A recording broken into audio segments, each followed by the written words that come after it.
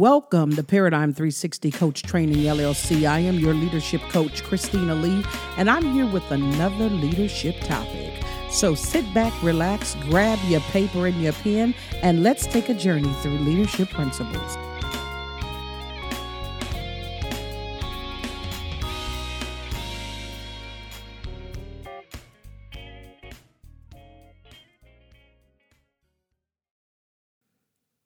Welcome back to Paradigm 360 Coach Training. I'm your leadership coach, Christina Lee. I'm excited to be here with you tonight on another leadership principle. We've been traveling through a series called The 7 Qualities of Leadership. And tonight I'm going to deal with the second quality, which is E, and we're going to talk about employee engagement. And so I think I shared with you, if you missed the first podcast, that I had an opportunity to deliver a keynote recently, and I outlined the principles of, or the qualities, if you will, of leadership. And so I took each letter in the word leadership and, kind of put some pieces to it and really tried to coin what leadership meant using that particular word. So here's the E. Employee engagement. And I want to talk a little bit about how do you engage your employees. So those of you who have direct reports, you have people who report to you, you have a team that you manage. How are you currently engaging your employees? Very few people feel valued at work nowadays. People are working hard. They're in the grind, and oftentimes we make the work more important than the person. And it's so important that we reevaluate and we assess how we lead other people, because you remember that old saying, you can get more bees with honey. You really can get more out of people if you value them.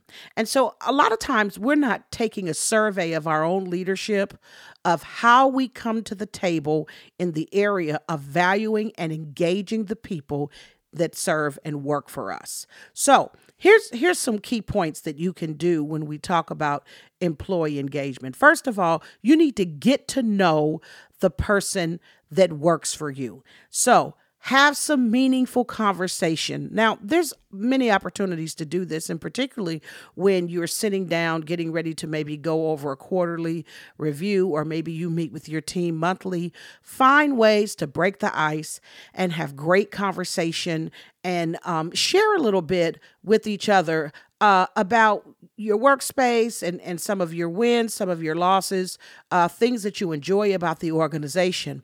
Now, one of the values of doing this is that you really get an opportunity to learn about your employee. And when it's time to coach that employee, these things become very valuable to you because you have a little bit more insight about the person, not just as a leader, but as the total person. So you kind of know what you're dealing with. So it really is great to have those conversations that will, get to know you conversations. The next thing is daily or regular affirmation. Find a way to celebrate your employees' wins. Do you know that there are people who have never been affirmed? They may not have been affirmed by their parents. They may not have been affirmed by their family or their teachers. Now, here's the deal. I'm not suggesting that your job is to make up for the deficit in people's lives emotionally, but I am suggesting that it's important that we affirm people for the good work that they do. Don't over-affirm, because depending on a person's style, they may not feel very comfortable with that. C's and D's don't need a whole lot of affirmation. S's appreciate affirmation, but they don't necessarily require it. I's love affirmation. So it's important for you to know your employee's DISC style or Myers-Briggs so that you can understand when you are having these types of conversational dialogues, how far to go with the getting to know you or the affirmation piece. The third thing is authenticity. This is your way of being able to demonstrate being authentic as a leader. Reveal something about yourself to your employee.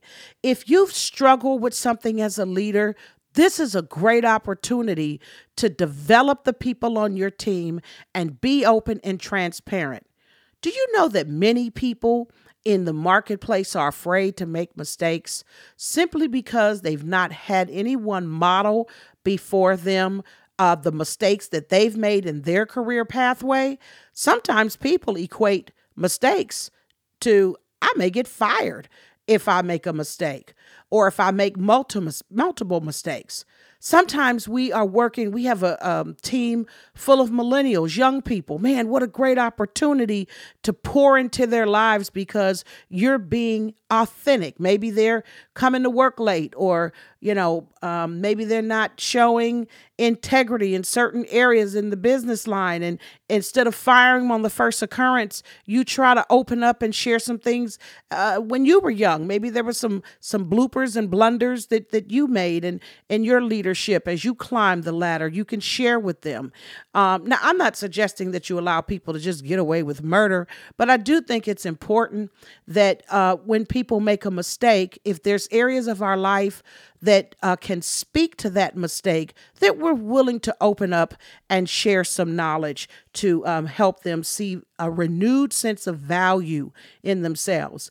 And the last thing is just that: display value to others on your leadership. Let people know you care, that they are more than just an employee ID number, but that they count, that they're important, and that the work would not be done if it wasn't for them. Also, show them the benefit of why they're important to the work.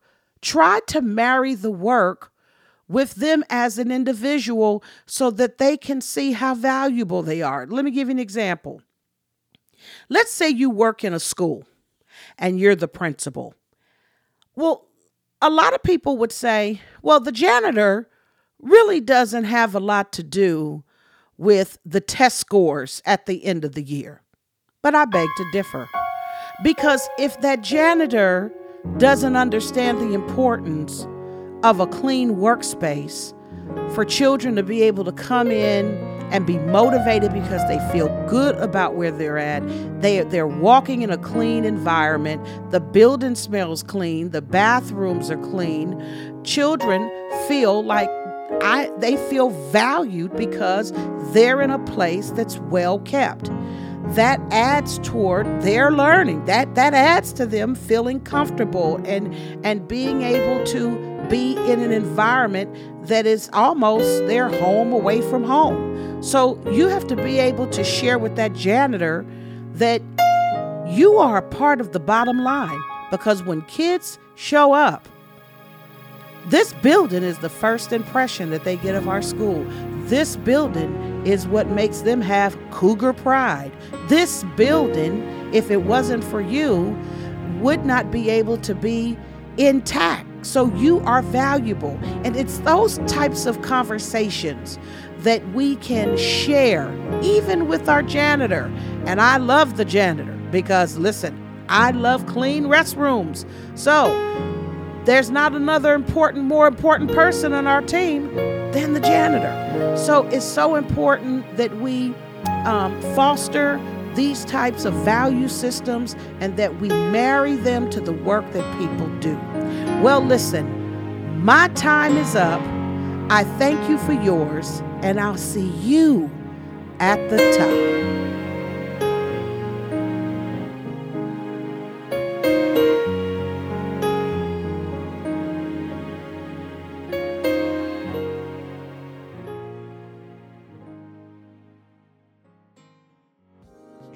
Thank you for listening to Excel 360 Leadership Podcast. If you would like to know more about how we're building and equipping world-class leaders, one conversation at a time, follow us on the web at paradigm360consulting.com or drop us a line at info@p360coach.com. With that said, our time is up.